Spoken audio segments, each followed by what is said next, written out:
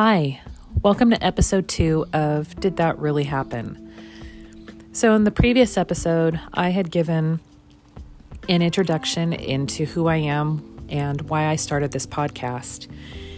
And as promised, I mentioned that I would discuss it in the next one, which would be this one. And so without further ado, I will get into it. In 2018, my mother, who was 76 years old at the time, had fallen and broken her hip. And she was taken to the hospital, had a full hip replacement, was in rehab, was making great strides to her mobility and her independence. And she was released prematurely 4 months later in December. And when she came home, there was no home healthcare worker to help her. But she did have neighbors and family members checking in on her frequently to make sure that she was okay. Now, my sister and I were unable to make it home because we found it very difficult for us to get away from our jobs in order to spend long periods of time caring for her.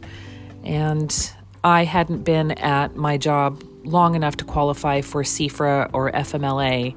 And so I was restricted. So my mother was released, like I said, prematurely in December. And when she came home, everything was going okay. And the first couple of days were very difficult for her to maneuver, but she managed. And one night on December 23rd, 2018, she was trying to climb into bed and she slipped off the bed and fell on the floor. She did not break her hip, but she could not get back up. And in the Central Valley, in the middle of December, it's not warm, but it's not freezing either. So she actually laid on the floor for 13 hours, and I was unable to get a hold of her via telephone or cell phone. I couldn't get a hold of her no matter what. And so I called the next door neighbor to do a wellness check on her. And she came over and checked on her and found that she was on the floor, and 911 was called and my mother was taken back to the hospital. From December until June of 2019, my mother was in and out of the hospital and convalescent homes, and her body was just quitting on her. She was failing, and it was very difficult to watch. And my sister and I, as I had mentioned, would make frequent trips home just to make sure that she was cared for, that everything was in order, and that she had company by her 2 children. And, you know, it usually took us weekends to come, but we made it. And while we were here, we would check in on the house to make sure that everything was in order and that the house was being kept up. And over time, my sister and I were informed that the house would be sold, and they had coerced my mother into agreeing to that, saying that it would be the best financial option for her, which in essence it was not. And in the meantime, while my mother is in and out of convalescent homes and the hospitals, family members were picking up the slack financially to support the household and to keep the lights on and the bills paid and the mortgage paid and the homeowner's insurance, all that stuff. And in the meantime, certain family members were coming into the house and pilfering and taking whatever they wanted. It was quite disheartening, and it was a bit of an eye-opener for my sister and I. Of course, you know, the permission had allegedly come from my mother for anybody to come into the house and take whatever they wanted. I don't know if that's true or not. It's hearsay. I never heard it directly from my mother, but that's what the story was that was given to us. So my mother passed away June 25th, 2019, and all of us were making plans to have the funeral. And mind you, my sister and I were of very limited financial means, because living in Southern California, it is not cheap. Just for a 2-bedroom, 2-bathroom apartment for us, it was $2,300 and a month, and it just wasn't enough. And so making ends meet was very difficult. But I digress. The day of my mother's funeral, it came and went with so much shock and being stunned and dismayed and taken aback and complete confusion. So 30 minutes after we put my mother in the ground, we had a dinner at a family member's house. And when my sister and I walked in, we were told to sit at a dining room table, and we sat down, and we were both presented with legal documents by close family members to my mother stating that any monies that certain family members had invested in the house or in bills would be our sole responsibility, and we were mandated to pay it back. 30 minutes after my mother was put in the ground, my sister and I were ambushed by family, which was, number one, very disrespectful, very uncouth, and a complete lack of any empathy for the emotions and experiences that my sister were having in the day. So, under duress, my sister and I both signed the document, and I tried to fight it at first, and I was told by my brother-in-law, nope, just sign it, get it over with, take it to an attorney, and see what happens. Well, that event led to a great deal of animosity towards family, and my sister and I lost a complete lack of trust for them. And ever since then, it has been very strained, if not estranged. And my sister and I had made several requests to have items returned to my mother's home after she had passed away. And the funny thing is, when she did die and I moved back to the Central Valley, I opted to live in her home because this home was now belonging to my sister and me. And I made the decision to not put the house on the market.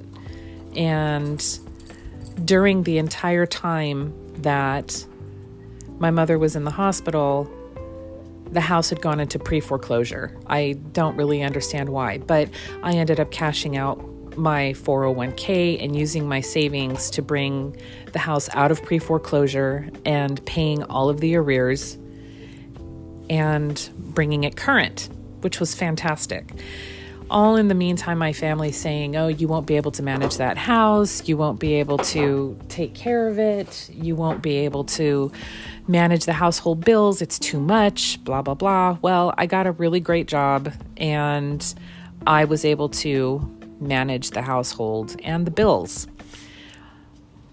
When we had moved in, or when I moved in, there was no carpeting on the floor.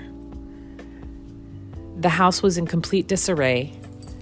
There was old janky furniture. The piano was damaged. There was junk everywhere.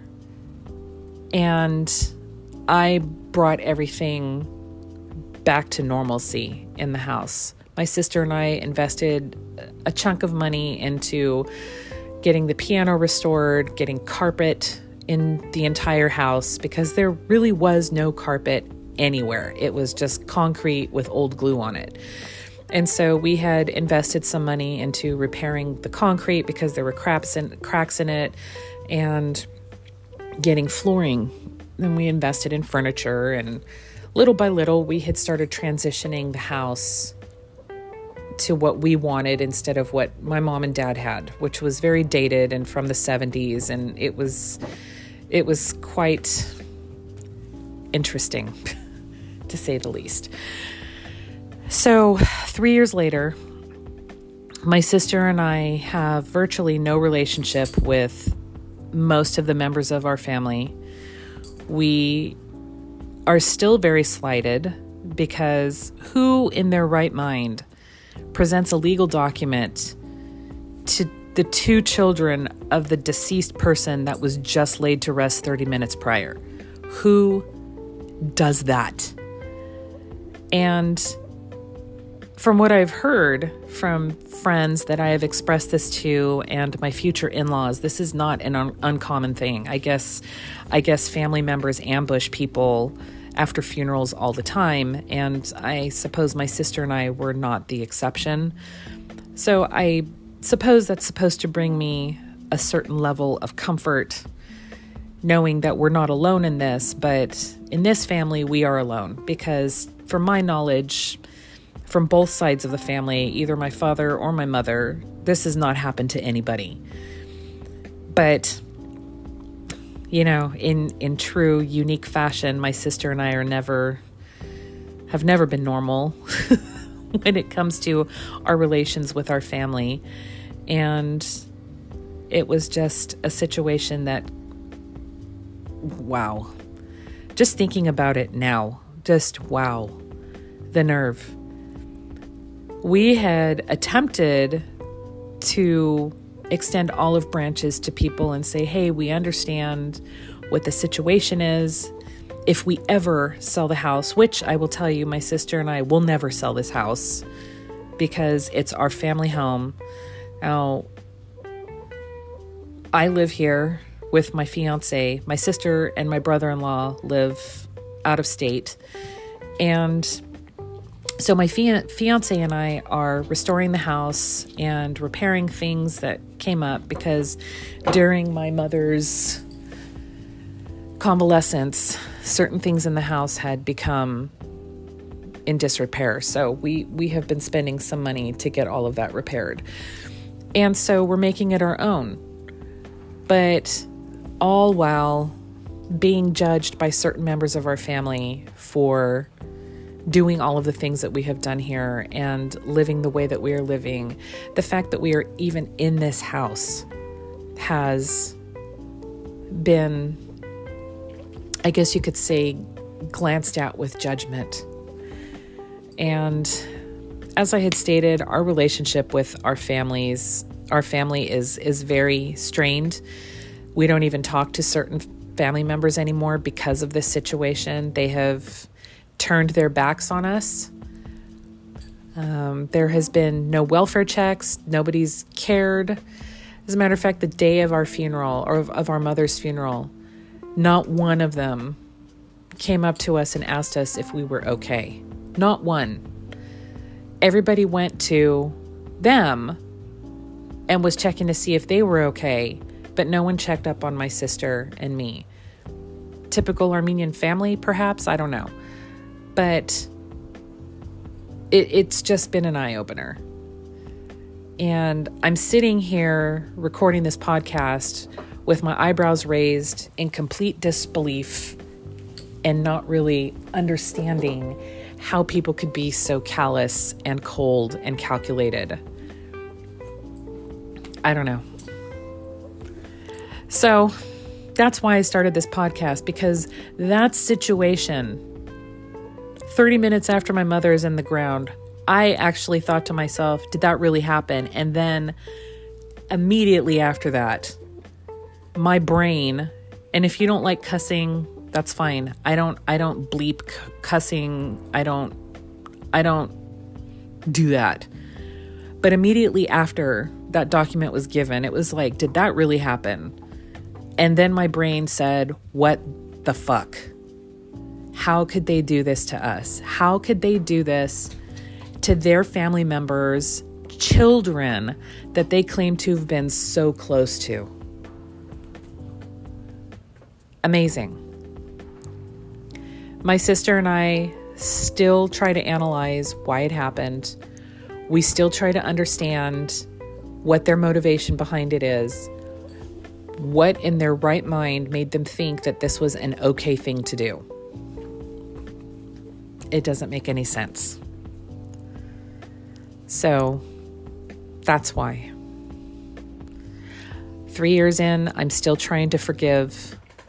And I know to some it may not seem like it's that big of a deal, but when you have grown up around these people all your life and trusted them and looked to them for guidance, and then all of a sudden you're told, well, nope, we really don't care about you, so here's this legal document, and we're going to try and sink you as best as we can and hold you responsible for your mother's debts and for decisions and choices that we made of our own free will for your mother when you weren't even involved.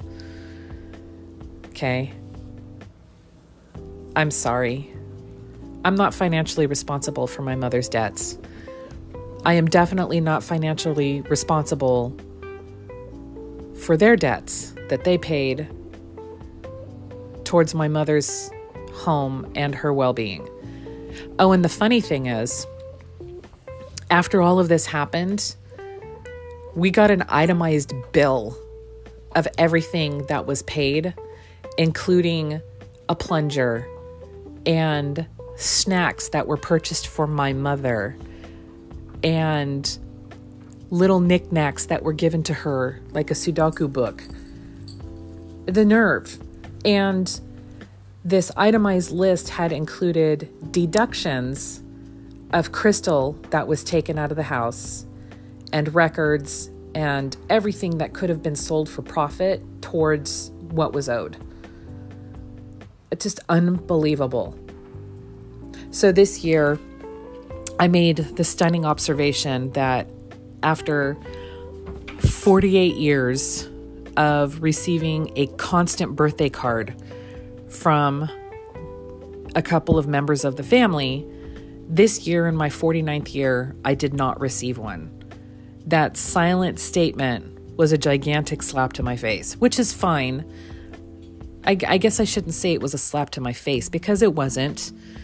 It really didn't surprise me, but I was just thinking, that's interesting. What exactly are you trying to say? What is the message you're trying to deliver? Are you being petty because you disapprove? Are you upset? So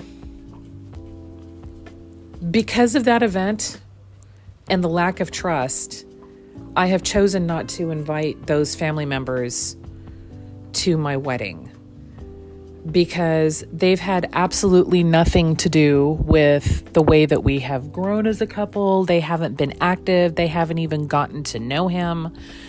And I personally don't feel comfortable with those family members being part of something so incredibly intimate in my life. So I communicated that fact to another family member, and they were disappointed, but they understood and respected my decision. And even though I wish it could be different, it's not. And I'm not the one that has forced this hand. They are, because they have refused to reach out. They have refused to talk about it. And so, unfortunately, I had to go to an attorney and wait. And the attorney handled everything else. So, it is what it is. My sister and I are happier. We don't have to deal with the drama of family issues anymore because that has been in the forefront for years. Since way before my mother had passed away, was constant drama in the family. Someone being upset with someone else, or someone saying the wrong thing, and me personally, because of the way that I have always lived my life, I have always been judged, and I have always been met with scrutiny. And so for me, this is actually a very peaceful thing because I haven't had to deal with judgment from family ever since this happened. So it's been a relief. So with that, I'm going to conclude this and say thank you to you for listening to this episode, because I know that it was a lot. And in hindsight, though, we all have issues with our families.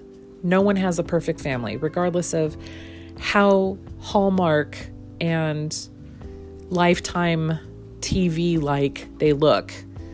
No one has a perfect family. There's always something somewhere. So, anyway, thank you for listening. Next time, I will probably talk more about my ex, and I'll give you a little insight into how all of that happened. So, again, thank you, and I hope you guys have a great week. Bye.